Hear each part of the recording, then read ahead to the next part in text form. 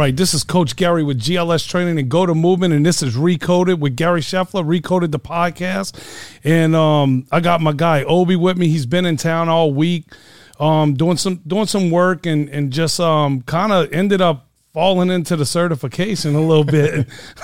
But man, listen, getting to know you and getting to spend some time with you, and you know, the spiritual side of you and all, man, and how you plugged into the word and things like that, man. It's been a pleasure and an honor to build this relationship with you and have you here talking to the kids, and just you being here from a it's hard to find people that come in and they interject themselves into situations that are positive. Most of the time it's like none of their business situations or something, but you came in and we're going to talk about everything. So, yeah. But, welcome. And I'm glad that you came in. G, I appreciate you having me here. It's been nothing but a blast. And you're right. I came in here humble. I'm a humble guy. I came in here just willing to learn and soak everything in. So being able to be here and almost being able to serve is something that I have a passion for. So being able to be around the kids, be around you, help them out any way I can, give them tips that I wish I had growing up or I wish I had in the sports world has been honestly a blast. Yeah. So, I mean, what I like to do is let you kind of tell us, how you got into football. Tell us your story. Start from the beginning. Little kid growing up. I know you're from Nigeria or whatever. Were you born here or were you born in Nigeria and came here? Tell us how that all went. So, both of my parents are first-generation Nigerian. My older brother and my older sister, we were actually born in London, North London, Islington, right outside of Arsenal Stadium. So you basically have Arsenal Stadium in my backyard. I moved here when I was 3, and I started playing football at the age of 9. I just fell in love with the game. I was an aggressive kid. Always got into fights as a kid. I just didn't know how to channel that anger. So what better way to do it than to run and hit people? Yeah, right. So something positive. Yeah, run and hit people. So when I was 8, I just really fell in love with the game. I started watching football. That was when LimeWire was back in the day when LimeWire was a thing. I would stream all the music. I would download music. I would download different athletes. Barry Sanders is my favorite athlete. That's why we're number 20 today. And so I'd watch him. So I told my mom when I was 8 years old, I want to play football. Yeah. My mom was like, nah, you're not. Did you have the little square iPod? The little bitty the nanos. Yeah, it didn't have the picture on it yet. Remember, it came out. It was just a little bitty square. The iPod Nano. Yeah, it was just a little cube, and it held about 60 songs, and it was the greatest thing ever. So I where was I? I showed my mom. I really wanted to get into football at the age of 9. Yeah. So I showed my mom the sign up sheet. I brought it to her. She's full-blown Nigerian. She just trashed it. She don't care. Whatever she said, go. So she trashed it. You're not playing. That whole year I was sick. I would literally find my way to practice, watch them practice, but not be playing. Imagine you watching what you want to do, but you can't do it. So now you itching to do it. Yeah. So that's kind of where it came from, by any means necessary. So I would literally just figure out how can I play football next year. So I came up with a plan. Next year came. I got 2 sign-up sheets. Same thing. I brought it to her. Can you sign this? Bro, she threw it away. She was like, nah, you're not playing. It's too rough. I pulled out the second one. I'm serious about this. Can you sign it? She literally had no choice. Yeah. She just knew I had conviction. Yep. So she signed it, and I've been taking off ever since from there. And even down to that, there'll be days where my mom works 2 jobs. My dad works 2 jobs. That's where I got it from. Just relentless. Whatever you want, you have to go get. There's nothing in life that's given to you. You have to go take it with hard work, dedication. Because you've been in here 8 hours, 10 hours a day. I know how long I'm in here. Yeah. So you was in my hip the whole time. Yeah, exactly. So, man, that would be times where I would not find a ride to practice. I'd have to walk like 2-3 miles to practice as a kid in Pop Warner. So you're around 10, 11 at that time walking to practice. And where was that at? Where you grew up? I grew up in Framingham, Massachusetts. Yeah, so it wasn't hot either. Not like I don't think I'm doing that over here, walking in this heat. No, but I'm saying like I wouldn't want to walk in the cold. Exactly. So I did that, got that. Luckily, I moved to Grafton High. So Grafton High is a blue-collar town. Mm-hmm. It's a town right near Worcester, Massachusetts. It's really blue-collar. I probably had like 150, 200 kids in my graduating class. So it's not a big football school. And that was a big thing. I wanted to go to college. I wanted to play D1. How am I supposed to do that in Massachusetts? Mm-hmm. You have guys down here can play football all year round. You got fields everywhere, Florida, Louisiana, Texas. You got fields. I got to compete with those guys. So what can I do to separate myself in order to make it? So I was just doing everything I could. I ended up getting one offer to UConn. The only offer I ever got.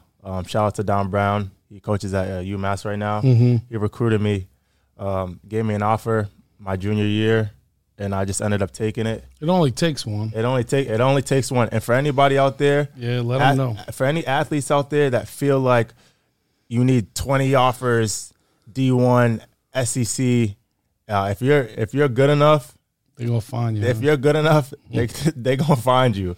That's all. All it needs is one. You don't need to be 5-star, 4-star, 3-star. You could be no star.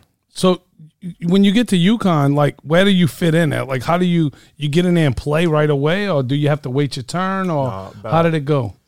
So I'm a man of faith, a strong man of faith, and that situation happened like by the grace of God. So I get to UConn, I get recruited as an athlete. Really never played a lick of defense in high school.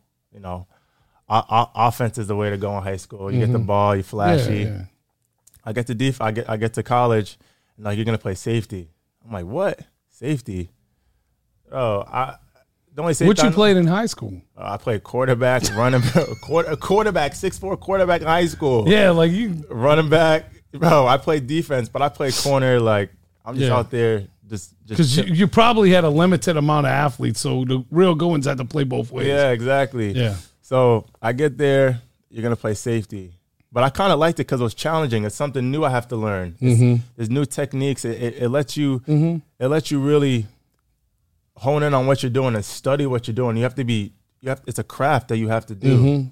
It's technical. Playing DB is very technical. You have to have good technique. I think a lot of people lose that along the way because they get by with that athleticism in high school. So they kind of they miss the part of, because a lot of times, like especially in our area, you'll have kids that come in and they really, really good athletes. They'll have a couple of picks, and then they get to college and they can't figure out the playbook because they never had to learn it. Yep.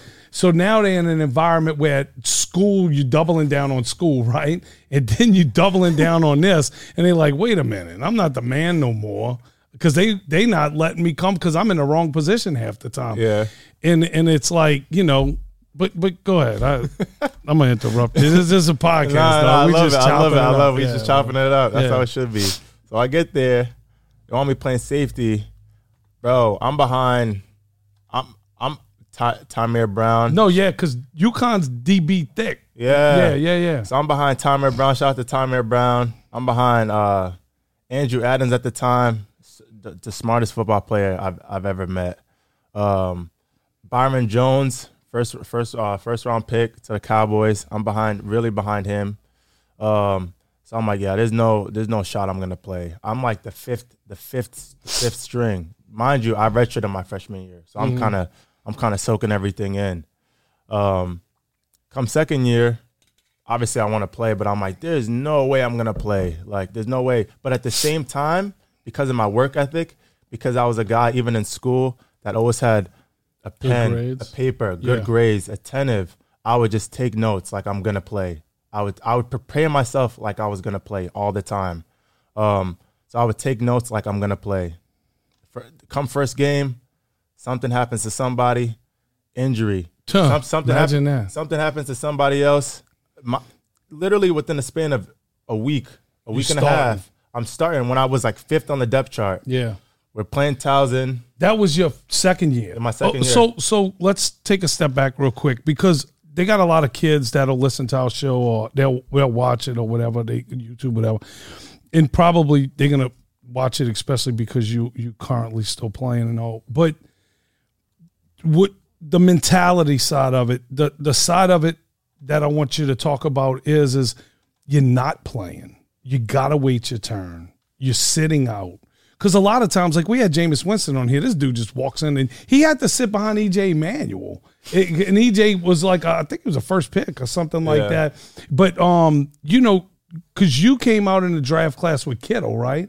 Yeah. 17? Yeah, that draft class was sick. The DBs in that draft class, the whole draft was crazy. Yeah. But yeah, but what I'm saying is you had to wait that turn. Yeah. A lot of people quit. Now you got the transfer portal, it's huge. Yeah. Like they jumping into the portal and they just going in because they're not playing. Yeah. Not because of no other reason, but because they're not getting on the field and they're not willing to wait. The mental side of it, waiting your turn, knowing that even the second year you probably wasn't. I'm probably not gonna play. The mental side to me, I'm humble. Yeah. So I came in there like these guys are already ahead of me. What is it that I can do in order to get ready for the opportunity? Because that's really what it is. You just want the opportunity. You shouldn't be sitting there pouting or why am I not playing, or that's out of your control. Yeah. You have to look at it like I said, all athletes out there, you can't control the coaches not playing you. You can only control your mindset, your attitude towards it. Because if you have an attitude like I'm not playing, it's probably not going to come to you. But if you have an attitude like if I keep doing everything I'm doing and the opportunity comes to me and it presents itself, when that opportunity comes, I'll be ready. The Bible says the Lord beautifies everything in his time, not your time, not when you want it to happen. Yeah, we have to figure that out for gold. Not when you want it to happen, but when he wants it to happen. So the whole time I'm not playing, I'm in a graceful state of eventually my time will come. What can I do as a teammate? Yep. What can I do as a teammate in order to help my team be the best team it could be while I wait my turn? Obviously, it's hard. It's frustrating. But at the same time, that's part of it. Life is hard. Life is frustrating. Nothing in life is just going to be easy given to you. So that's what I would say to those guys. You have to keep grinding and keep at it. If this is something that you're really passionate about, you keep grinding, you keep at it. You look within yourself and find what can I do to improve, to potentially people put around you too. Yeah, to put myself in that situation where I might have the chance to play, because nothing is given to anybody. Nothing is given to anybody. So you finally get on the field at year 2. Now it's you out there, and you physically, like, what, because you're a big guy, like you 6'6", right? No, 6'6". I wish. What are you? I'll be a ball player if I was 6'5", 6'4", 6'4". Yeah.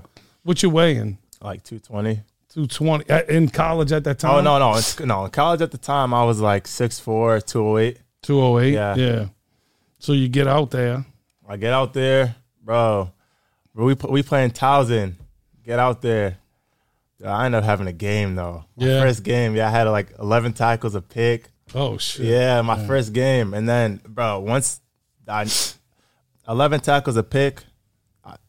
I never looked back from there. So that was kind of like the coming out of me. But at the same time, I was like still raw. I didn't know what I was doing out there. Yeah. So that's when it really started for me. Yeah. My freshman year, first game. So that leads to how long did you come out early, or you stayed the whole time? No, I stayed 5 years. You got your degree? Yeah, I have 2 degrees. I have a degree in sociology and a degree in human development and family studies. I wanted to do a master's, but the dissertation and all that, it's too much writing for me. But maybe one day I'll go back, but that's not my forte. Yeah, it's not my forte. But I mean, you still got like post football, you could pretty much do whatever you want. So that's the thing. Like those are things that I'm thinking about as well. Like going back to school. Well, like these things now that I could do. I always was interested in psych, and I wish I actually took psych. So that's like something I kind of want to kind of dabble into, like the study of the body, like Goda, which we'll talk about. Has always been interesting to me. That's one of the other reasons why being here, dude, it's like a crash course. Dude, stuff that people's learning for 4 years, bro, I've learned in a week from you and Rick, like legit stuff that's been studied, proven, and tested. Yeah. You know what I'm saying? Well, it's tough because a lot of that school stuff it's not right. Like and like not getting into the go-to part yet, because I mean let's keep going with your career and all, because you're here because you got hurt, and not getting deep into the injury side of it or anything like that. But like you at UConn, did you get hurt at UConn? No, I played all 4. Literally, I got hurt maybe my junior year, just something freakish. I just tackled a guy and like my labrum just tore my labrum. Shoulder or hip? No, it was my shoulder. Yeah, but that happens a lot in the DB world. But I literally was a 4-year starter, didn't miss a game. I played 43 out of 44 games. Damn. 43 out of 44 games. Like, did not miss a game. Nice. Started when I started every That's single unusual, started too. every single one. Now, we did talk about that because that safety and corner position, it is a lot of shoulder stuff. They'll get the stingers. One thing, too, that happens that I see with that position is guys in high school are using the shoulder a lot more, and they never really learn how to use their hands in that process, too. Yeah. And then they get to where the bodies are way bigger, because it gets a little bigger every year. Yeah. And then they start coming in with the shoulder, and next thing you know, it's like they don't know how to use their hands.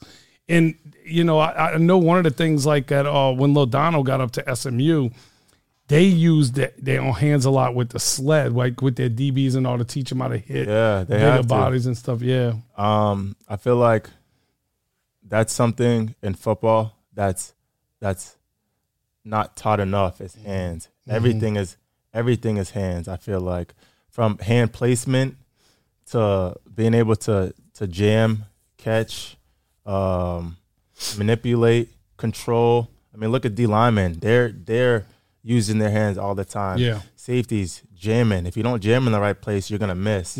Obviously, receivers, hand fighting, catching. I feel like everything is a lot of it.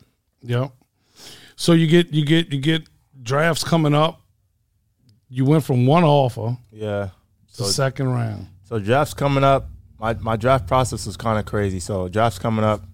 I'm not really too focused on things like that. All I'm focused on, like I said, is what I can control.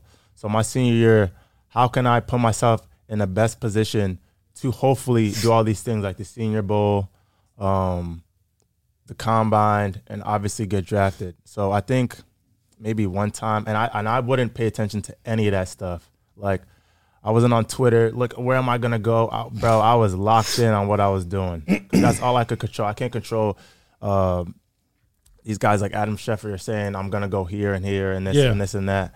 What were they saying though? I couldn't even tell you. You don't remember? I couldn't tell you. All I know is, like, the beginning of the draft or the beginning of school, that season, I was predicted to go like 5'6", and I'm like, there's no way that I'm going 5'6". Like, it's not gonna happen, bro. If I don't go in the first round, I'm gonna be sick. But that was my mindset. Like, you have to back yourself. You, as an athlete, as anybody, have to think that you're that guy. Yeah, because you may settle in your training. Yeah. Like, well, if I'm going to be 5th or 6th, then, your mentality changes. Exactly. And paying attention to that stuff it'll destroy you too. Exactly. Your confidence might go. So that year, I'm like, listen, I'm gonna just be a dog, do whatever I gotta do, whether it be film study extra, field extra. Mind you, I set it up in school. So I was tactical in what I did. I set it up in school where I knew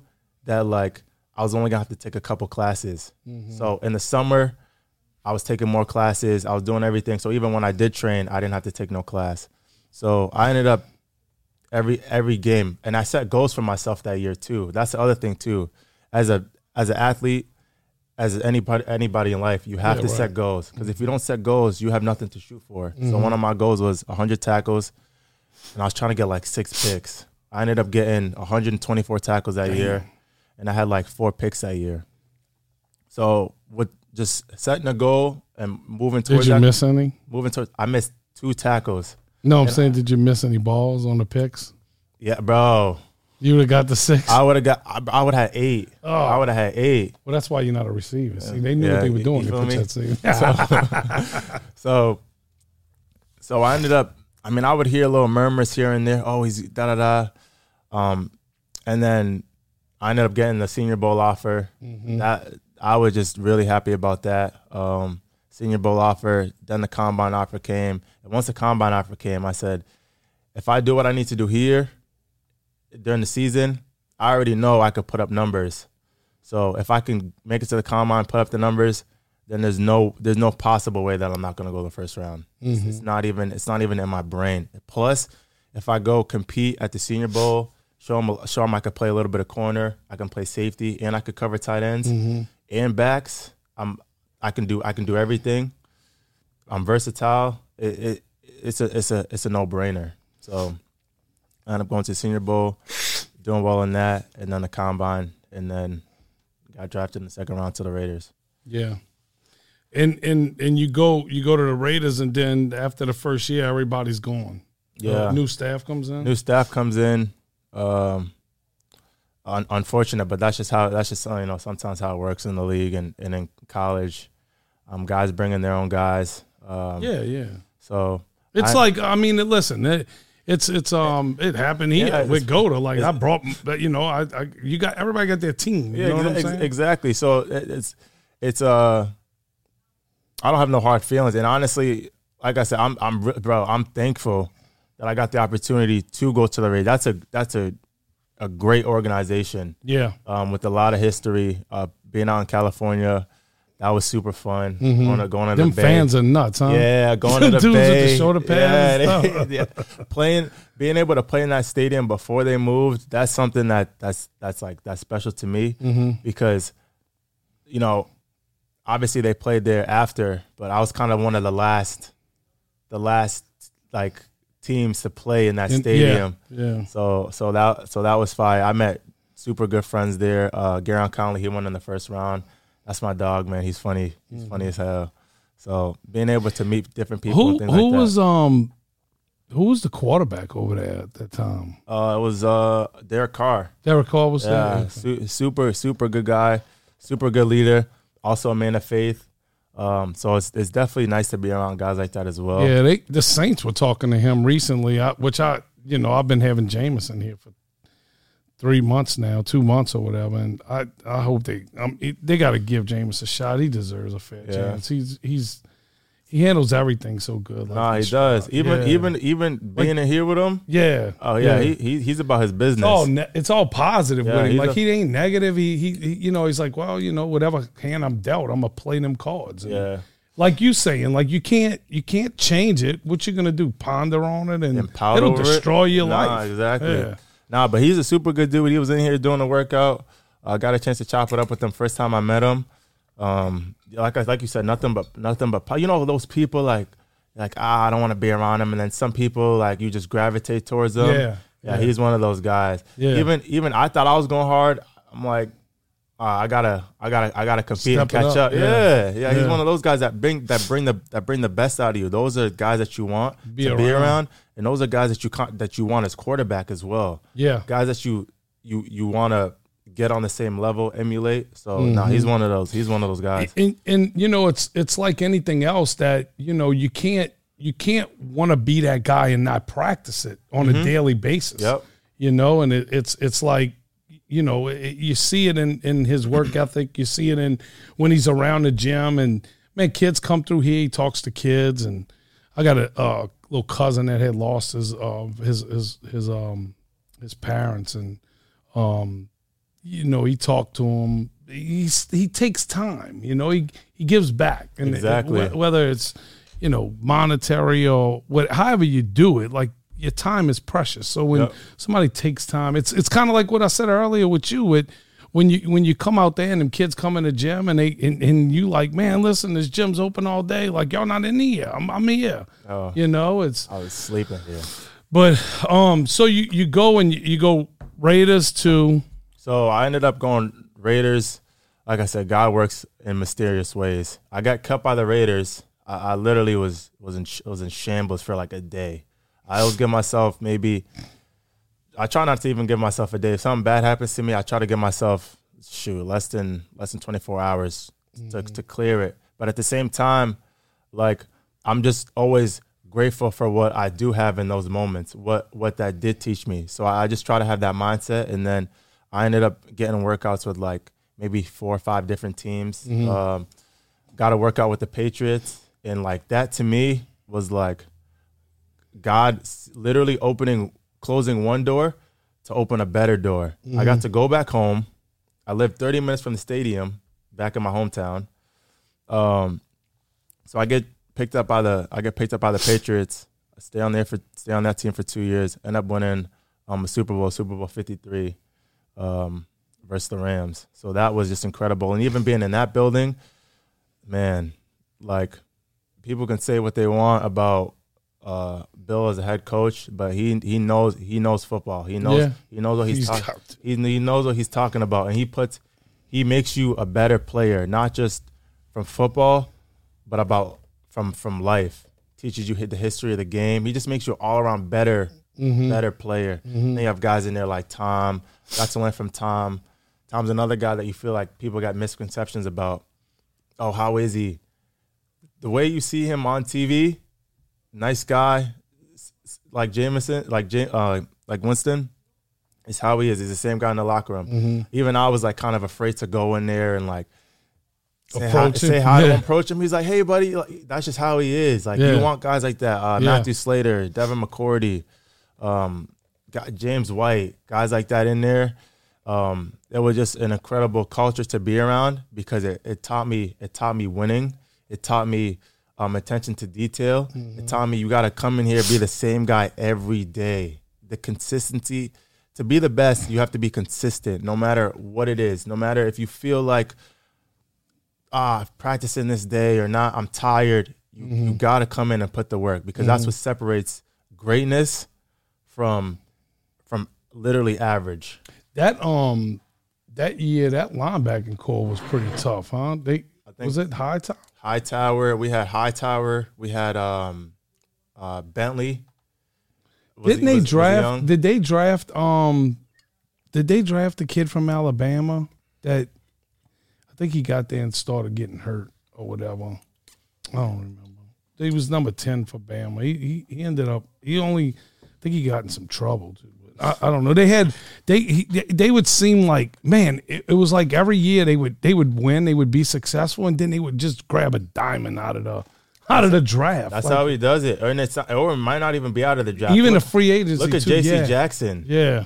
Dude. It's like he almost, like, he plugs these pieces in, and it's like putting a puzzle together, and it's like, I mean, he does it all the time. But there's certain like criteria. So one of those criteria is you have to be versatile, versatility, and you have to be a high IQ. High IQ. Well, and the versatility, it has to be willing versatility too, because like you could probably be a guy that could play anywhere, but you're like, nah, I'm a left corner. I play this side. I do. Like them dudes, like, you know, they got them guys out there. Like, nah, this is what I do. Yeah. And then it's like, well, we need you to do this, and you're not willing to make that transition. Yeah. Then. Well, it's the difference between wanting to win a championship, and wanting to like perform, and maybe not win a championship, but be good. And get the notoriety, and get the money. Yeah. You know what I'm saying? There's a big difference. And if you're willing to, like I said, I always use humble. If you're willing to humble yourself and just like buy into what you're doing, dude, it's a no-brainer. And I tell guys all the time, like, having a big IQ, having a high IQ as a football player will take you far. Because in order to know schemes, where your guys are gonna fit, I'm talking about if you're a safety, know the linebackers, corners, and the D-line. If you're D-line, no D-lineman, no offensive lineman. Kind of put yourself in that frame so you could be an all-around better player, better athlete. Know the game, yeah, for sure. So you leave New England, but now the Raiders. I know that was new staff come in, and you said your whole draft class left, and then you go to New England, and then they release you. Yeah. So I go to New England. They release me. I ended up literally, that was 2020. I set out literally 2020. They released me 3 days after the draft. I was crushed again, bro. Crushed. But I just went back to work. Like, what can I do to improve? What can I do to better myself? That whole year, not knowing if I was going to be on a team or not, I worked out every day like I was on a team. I would wake up 5:30, go to the gym, work out, do whatever I needed to do every day consistently. Kept the structure. Because I felt like the minute I let up and what I'm doing is the day that the opportunity is going to come, is the day that I'm not prepared, and is the day that I'm going to go in there, not be prepared and then beat myself up because I wasn't prepared. Come to find out, literally, Christmas Eve, I get a call. So mind you, April, I get cut in April, May, June, July, August, September, November. No team. I get a call. I get a call from the San Francisco 49ers, Christmas Eve. And we want you to come out and do a workout. Now, was that to come on the team at that time? No, it was for futures. Futures, okay. So you get a futures deal? So I get a futures deal. But imagine you being in a frame of mind of every day not knowing if the opportunity is going to come, but you're still working like you're going to get the opportunity. That's the difference between you being passionate about what you're doing and you chasing what you're doing relentlessly, and believing in yourself, and you having doubts and having things creep in and distractions creep into your life and kind of taking you off that track. Yeah. So in this whole time, you got your little brother coming up behind you, right? I have my little brother coming up behind me, so I'm watching him as well. I mean, I could go all day about him. Like, just watching him improve. Did he have to go through all the trouble to play like you did when you was little? No, because mom just let him right in. No. Yeah, my mom. I made the path. Definitely made the pathway. But he came in right after me. There's not. Man, when I just start talking about him, I start getting hype. Yeah, that's really my guy. So watching him develop as a player and his mindset, I'm like, there's no way, regardless if I went to the league, there's no way that he's not going to go to the league. Even in high school, he's taking notes. Oh, I'm talking to him about film. He's, in 3x1, they're going to do this route, and 2x2. I'm like, bro, if You're giving him everything you got. Yeah, but if I did that in high school, I would have been so watching him do it and him actually take to it, I'm like, bro, he's as a freshman. So now he's prepared for college. Yeah. Now he's prepared for the league already as a freshman in high school. You know what I'm saying? So watch him go through his process. How far behind is he behind you? He's 5 years. So 5 years. So you go through school, he's getting recruited while you getting drafted. Yeah, and he just soaking it all in, bro. So, how's your mom feel now? Like, she almost shut all of this stuff down. Yeah, she's. I can understand why. Oh yeah, but she's like ecstatic now. Oh, my son's.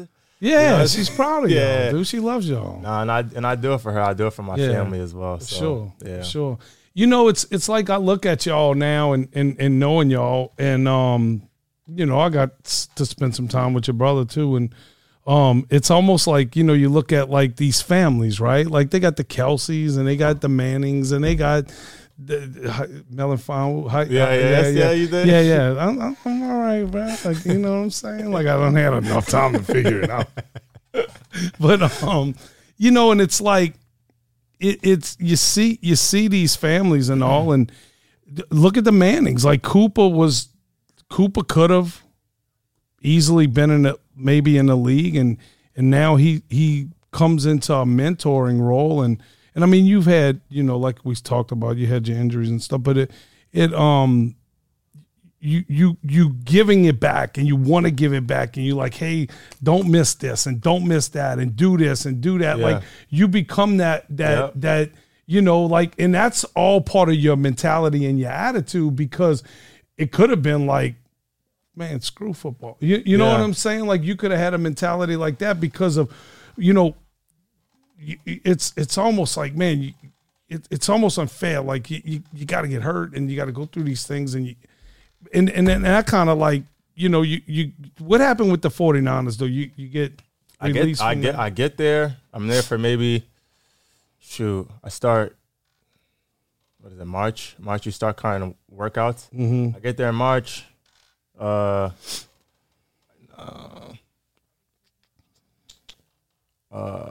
Like in a week into workouts, I go back home to watch Ifatu, the draft process with Ifatu, mm-hmm. and I mean I just get released. So I'm there for a week, and then I just get released. But even going back to what you were saying before we continue about giving back, no, I feel like at the end of the day, it's part of my purpose to give back. If I have all this knowledge, what good does it do to keep it and not share with other people, and not let people know what I went through and what helped me and what not to do? I feel like that's my job. You know what I'm saying?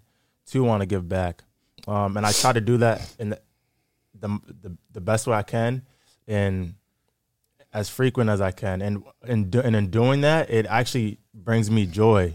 You know what I'm saying? To watch them listen to what I'm saying, soak in what I'm saying, because I know from my experience that it's gonna help. It's gonna help a younger kid, you know. Mm-hmm. So. Yeah,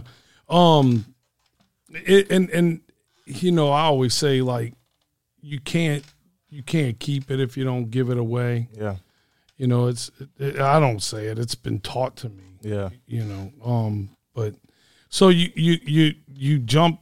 You went XFL, USFL? No, so I ended up going to the so that happens. Then my agent's like, you know, you can do you're invited to rookie mini camp with the Eagles. And I'm like, oh, let's ride. So I'm there for 3 days, kill it. I'm like, they're probably gonna sign me tomorrow. You know, that's how well I feel like I did. They're like, stay in shape. I ended up leaving. They said stay in shape, so I'm gonna stay in shape. What year was that? 2021. 21. So COVID hits. Yeah, no, COVID 19. Yeah, 19. So 2021, I get to camp. I'm in camp. Maybe they bring me in a week after I get to camp, and then I'm there for a week, and I literally there for a week, and tweak my hammy. Yeah. And then I'm there, and then I get released. Then after that, I go to the USFL. Even that opportunity was like, kind of through faith, because I get released in 2021 in December, and I'm like, dang. I mean, in July, I'm like, damn, what am I gonna do? Am I gonna make another team? This and that. So I'm just actively praying, like, I'm gonna make another team. Mm-hmm. I just got to keep doing what I'm doing. Then I ended up getting signed to the USFL. And then that was 22. Yeah, that was 22. So every year you've been somewhere. Yeah, since every year 17? I've been somewhere. But like I said, that comes from me knowing, you know, the blessings that I've had, mm-hmm. and me understanding that even though I'm in this position where, you know, things aren't going my way, I'm still remembering the grace and the mercy that God's given me. Mm-hmm. As he's given me opportunities. So I understand that there could be another opportunity that comes my way. So let me stay ready and prepared for it. Yeah. So so I remember this like this. Your brother and Dre are here. Dre, yeah. And you flying home from somewhere as you was somewhere, something happened. So Pete. Okay, let's go. Let's get it right. So last year around this time, he tried to hit me up because he know what I'm going through. He know I have little nicks, you know what I'm saying, nicks, and I'm looking for everything. I'm out here doing all types of different stuff, chiropractor, anything to get right, bro. Anything to get right, and I'm like not getting right. I'm still tight. My back is chronic back pain. Right? My back's still going crazy. Like, and it's not like I had no back injury. You know what I'm saying? It's not like I had like it came from nowhere. But it's just tightness. But I've always been wound up and tight. Now I know the reason. You know what I'm saying? But even in college, wound up tight in my front chain, doing all types of crazy stuff, lifting, squatting 400, 500 pounds multiple times, 30 times, getting on the hack squat, doing 20 reps, all types of just nonsense. Yeah, right? I mean, you go in the weight room. It's almost like too, like because I've worked with your brother, because your brother's strong, Adafe Owe.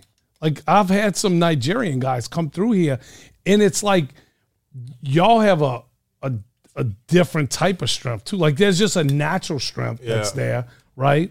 And then you go into the weight room, and it's easy to even make you weight room strong too, because like you're walking in lifting more than everybody. Yeah, that's so. Just know, Nigerians, we them boys, them Niger boys, we them boys. You feel me? So you go in the weight room knowing they actually take it from you. Yeah. So I go in there, I just get. I feel like I'm getting like stronger, but I'm getting like tighter at the same time, more bound less up. Less athletic. Yeah, more bound up. I'm getting tighter and stronger, but I'm losing flexibility. Mm-hmm. I'm losing, I wouldn't say durability in the sense, endurance, because my muscles are just so tight. Yeah. They're not lengthened, they're just tight. Mm-hmm. You know what I'm saying? And I'm doing all that, getting tight. Then I just start having these issues, you know, lower back pain, things like that, tightness. So last year, I was just like, oh, Andre told me about this guy that's been studying how people walk and this is how it's pitched to me, bro. Yeah.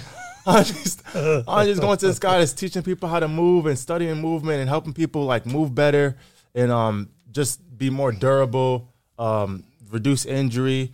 But the thing that caught my eye, like in like just I don't know, my ear was like, oh, he's teaching people how to like crawl from like he's studying babies and teaching people how to crawl from like from a first level like entry. And I'm like teaching babies how to crawl. Like what? But let me go see what this is talking about, because at this point, bro, nothing's helped. Mm-hmm. You know what I'm saying? Like nothing's helped me like be like sustain what I'm doing. Mm-hmm. So I get down here, I do the assessment. I'm literally down here for a day, do the assessment. The minute I get in here, you start talking, I don't know, something in my brain was like, nah, he know what he's talking about, bro. He know what he's talking about. I don't know if it was a conviction. I don't know. It was a conviction, number one. It was the studying. If you have someone that is convicted, has conviction, then is also studying what they're talking about and has proof and evidence about what they're studying, then it's like, okay, maybe this guy is like, he's a little bit delusional because, Pete, he's a little bit delusional because like he believes what he's saying, but what he's saying is complete bullshit. Mm-hmm. But then you have a guy that believes what he's saying, then he has case studies, hundreds. Yeah, I showed you the iPad. Yeah, hundreds, thousands of case studies. Then, there's a map to it. Then he's showing you athletes that have actually moved this way, athletes that we look up to that are literally the greatest of all time. Ed Reed, Tom Brady, Jordan, Serena, Vanessa, all these athletes, and they're literally moving the same way. I'm like, yeah, I'm in, bro. just I'm in. So what do I need to do? Yeah, I was in a day. Yeah. Did I go home that day? We did the eval. I think you flew in the one night, and then you stayed the next day and left that evening. Yeah, it was you only was able to do a session. Yeah, left that evening. Like the eval and the session, you got the video and you were gone. Yeah, left that evening. But I'm the type of guy, like, if I feel like, if I feel and I know someone's really has my best interest at heart and they're trying to help me, I'm gonna believe them and at least study it myself and practice what they're saying. Mm-hmm. So after I left, I'm practicing what you're saying and this and that. And obviously, these movements they're very technical. If you're getting it done or you're practicing it from the wrong people, from people that don't know what they're talking about, number one, it's not going to work. And number two, you need multiple sessions of what you're doing with high repetition. Yeah. So I went home because I've only been in for one day. I went home. I'm trying to myself. It's not really working. But at the same time, I still know it can work because I've seen it. But I'm just not doing it right. So literally, I know about GOATA for a whole year. Like up until 3 months ago is when I really started taking it seriously. And then I'm like, I know some stuff is working, but because I was only there for a day, let me go back to the guys that started this. Because at the end of the day, if you don't go to the people that started it, something's lost in translation along the way. It's like playing telephone. Yeah. Let me go back to the people that know, that studied it and started the movement. Let me go back. So being back for this week, bro, I've learned more in this week than it's been night and day. You've activated my glutes, lengthening my hamstrings, being on the ball of my foot, not pronating, not being inside ankle bone low. Yeah. All of that stuff is definitely significantly improved my performance, my recovery, my cardio. It's like, because you're doing all this stuff right and you're using the right muscles the right way, you don't need to exert energy using different muscles the wrong way. I'm not using my groin. You're creating efficiency. Yeah, I'm not using my groin to power my glute. That's what my glute's there for. You know what I'm saying? So, I mean, it's just, dude, literally no back pain. No back tightness. All the length, I'm still pulling length out my back. Yeah, you gotta. It's a progression. Yeah. You gotta realize you erasing or you're undoing years and years and years of bad movement, neurological patterns. Yeah, that you habits. We are habitual people, right? Like what we do, we become, and you know, if you front chain dominant, you take front chain dominant everywhere with you. You sit front chain, you walk front chain, and you're a guy that needs to be back chain. You're an athlete, you're a safety, you know, and it's like we try to restore that pattern that we know is ideal, but like you said, you got to give it its due diligence. Yeah. You got to give it an opportunity. It's like, you know, I had a guy this morning reach out to me. He's like, man, I still feel my ankle though. Like, man, my hips feel better and stuff. Like some things that I didn't realize were wrong. Like they're getting better. He's like, but I still feel my ankle. I'm like, well, who's your coach? He's like, well, nah, I just did the free PDF that y'all gave. And I'm like, dude, you didn't get an eval done. You don't even know what's going on with your ankle. Like you gotta immerse yourself into it. You know, it's like anything else. It's like it's like a kid that's like, oh, I'm failing biology. Well, did you talk to the professor? No. Well, did you do anything extra? No. What you did? I took the test. Well, of course you failed. You didn't study. You didn't practice. You didn't do your own. You didn't do your own study guide. That's right. And the thing is that in life, in general, in life, is you can't just walk through life taking everybody's word for everything. Because if not, you're going to end up basically by what you surrounded by. Yeah, not where you want to be. Yeah, right, for sure. And it's like, we trust, right? We trust the medical community. We trust the strength staff. We trust the medical trainers. We trust the coaches and all of that stuff. But listen, you may have a guy that teaches a T-step, right? Yeah. Why does he teach a T-step? Because all his athletes are front chain dominant. Yeah. So it's the most efficient way for them to come back up without destroying their Achilles. So he's like, nah, the T-step's the way to go. Yeah. And then you get a bunch of dudes that can bicycle kick, and they make his DBs embarrassed. You know what I'm saying? Or just do a single step or whatever. And we become patterned by our environment. So if I do have, you know, I say it all the time, you can't take a mule to a horse race. Like, you know, it's like, but if you put a mule next to a horse, it's way different, you know. But so you get, now where do you go from here? Because you done came in here and it's like, you done sat through the cert. You done got it big time, right? Like you done kind of figured this thing out.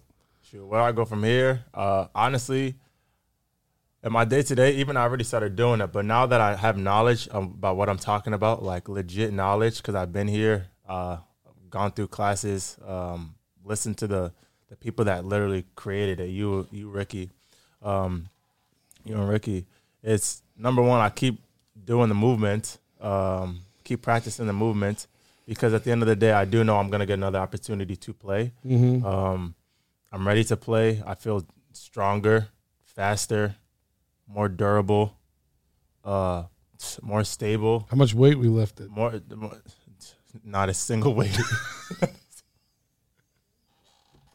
bro, not a single weight. I'll do a 20-minute go to movement exercise, be cooked. Yeah.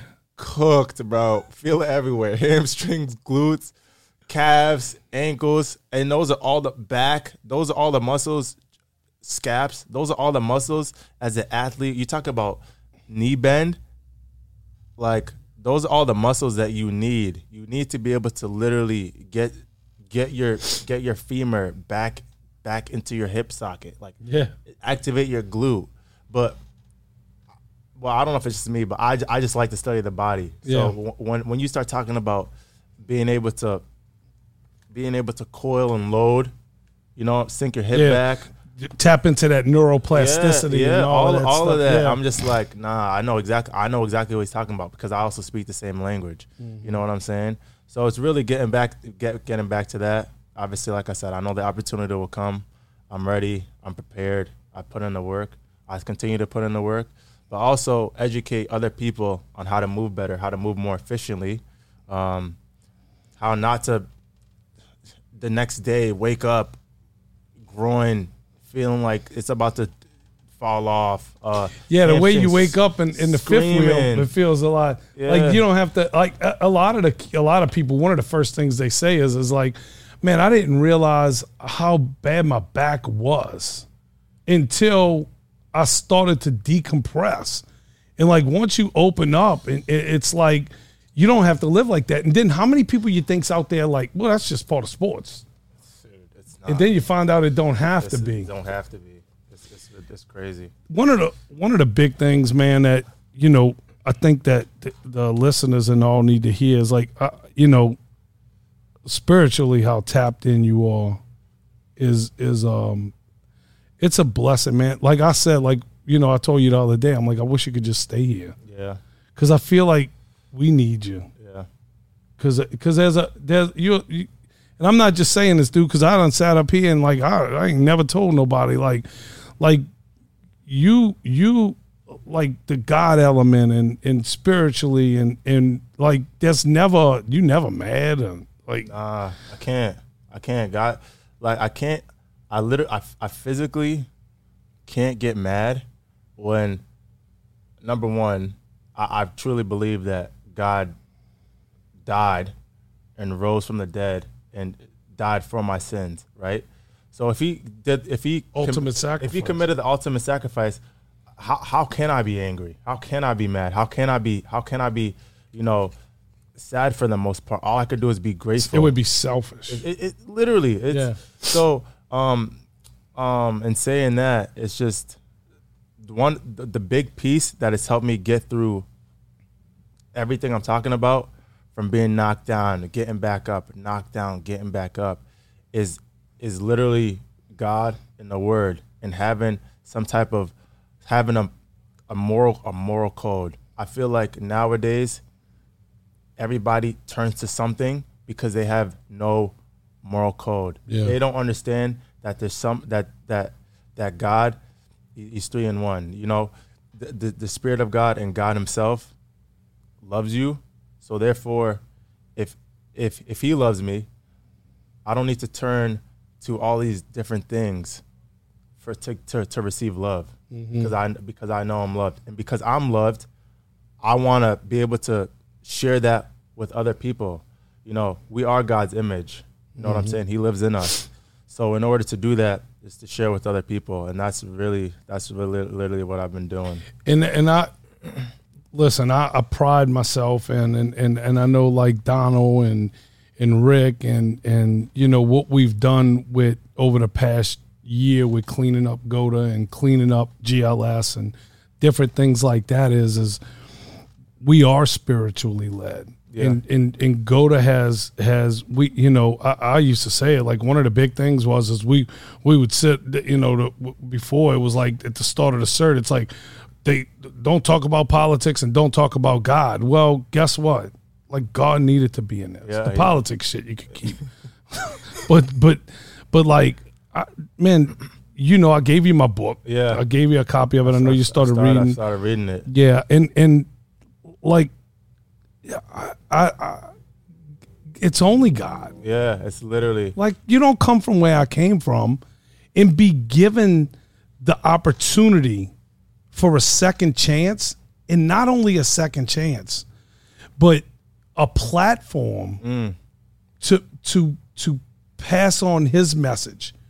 See the and I've been learning this, man, because I've been so plugged in to the word and back into church and things like that. And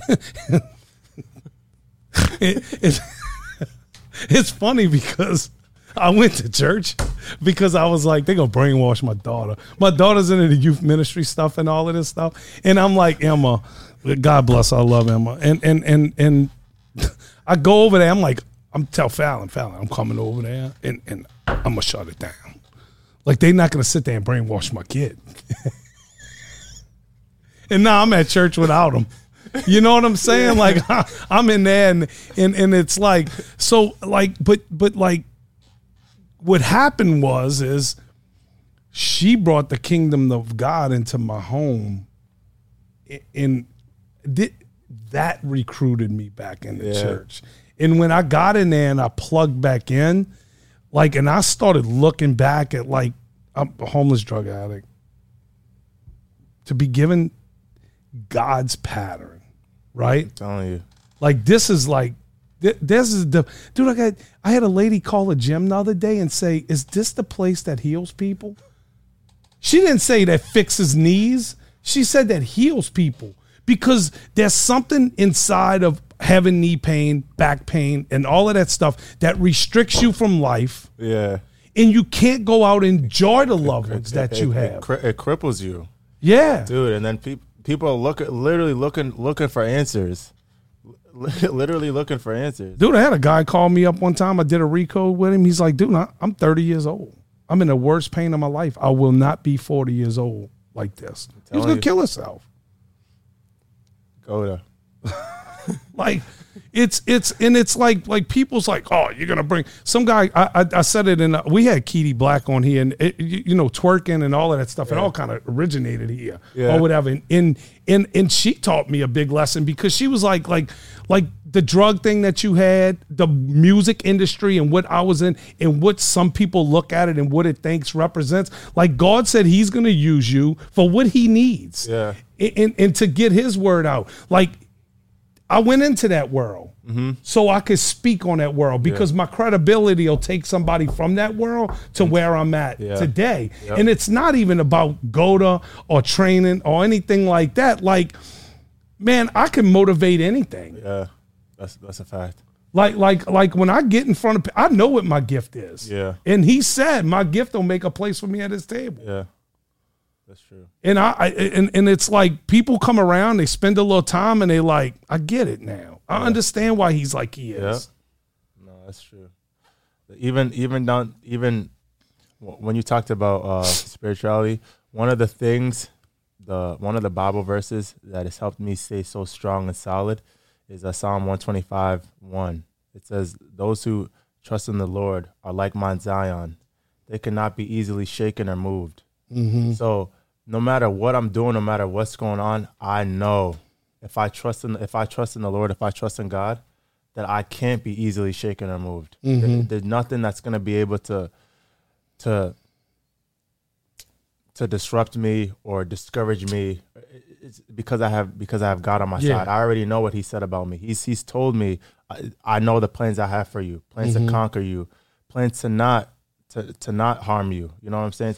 Plans to give you hope in the future. It's a great place to rest in too. Oh. Like, you know what I'm saying? To be so comfortable when like, dude, I don't, man, all the things that I worried about and stuff. And I'm a human. Like, you're going to have little moments where, and then it's like, you just got to revert. That's why staying plugged into the church and staying plugged into the word and staying plugged in. You walk into the gym, you look to the right, they got a table sitting in there with a Bible on it where Donald's sitting in there reading. And he's like, man, gee, I don't know if I should be doing this stuff right here or not, because I'm like, bro, like you got to. Yeah. Because that's some things we do are not made to draw you in. They made to keep you out. Yeah. You know what I'm saying? Like, it sets boundaries with people. Like, if you ain't with this, go. That's a fact. That's real. It's not always to bring you in. Yeah. It's to keep you away. Yeah. I didn't even, honestly, hearing you say that, it does. It just shields you from bullshit. things. From things that aren't on your wave, aren't your beliefs, aren't things that you like people, you know, like they're gonna have somebody watch this and they're gonna be like, yeah, they sitting up there talking about God and ain't this God. And then there's gonna be people, good, that we don't want you here. And then there's gonna be people that tap in, then share with other people. Yeah, that are, you know what I'm saying? They're going to have somebody that don't believe that's going to give it to somebody that does believe, and we're going to bypass that person. And it's going to happen like that. Like, yeah, they were over there talking about God, and then they going to come over here. Hey, man, so they saying, yo, like, this way I want my kid. Yeah, you know what I'm saying? I want my kid over here. I don't want him over there with that guy, you know? But, you know, listen, we can sit here and talk all day, but, for real. You know, again, man, it's a pleasure having you around here. You have a home here. You are welcome here anytime. And, you know, I appreciate you coming. I appreciate you, honestly. I consider this family now. You, Rick, honestly, anybody that works with GOATA, the movement. Like I said, I feel like I strongly believe that it's for everybody. It's for the elite athlete. You're the top of your game. It's for the old. I don't want to be that guy, but it's for the old lady, old man that literally 60, 70 feels like they can't even play with their grandkids. It's for the 30, 40-year-old dad that wants to run around play baseball with his son. Yeah, dude, can't even throw a baseball with his son. Imagine. It's for the kid that's in the situation where they have an injury and they feel like they need to go to get surgery. Things like surgery should be the last resort. It shouldn't be the first thing that you jump to. Yeah, like everybody's so quick. That should be the last resort. It's for those kids, those parents that want a way for their kid to be able to run around, not be in pain, not be sobbing. Because then it puts stress on the parent as well. Mm-hmm. You know what I'm saying? It's I say it all the time. There's no the strength coach, the trainer, the medical people. They don't have to go sit with that kid for 6 or 8 months while he's going through an ACL repair. You know what I'm saying? The kid that's got 40 offers that loses everything because of his knee injury, or something like that. You know, there's kids that had 40 offers that ended up with one. Yeah, you know, and it's like. But, you know, I know it's not the last of you.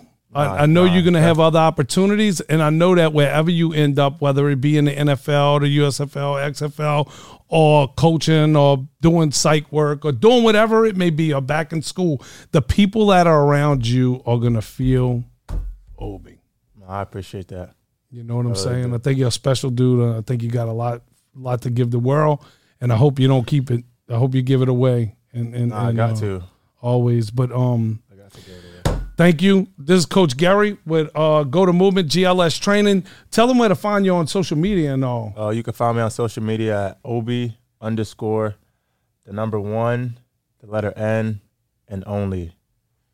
Twitter, Snapchat, Instagram, Facebook, you name it. I'm on everywhere. I'm on it. And I'm at GLS Goda_training. You could get information with GLS Goda_education. That's Ricky's page, gotomovement.com. And this is Recoded, the podcast, Recoded with Gary Scheffler, and we out of here.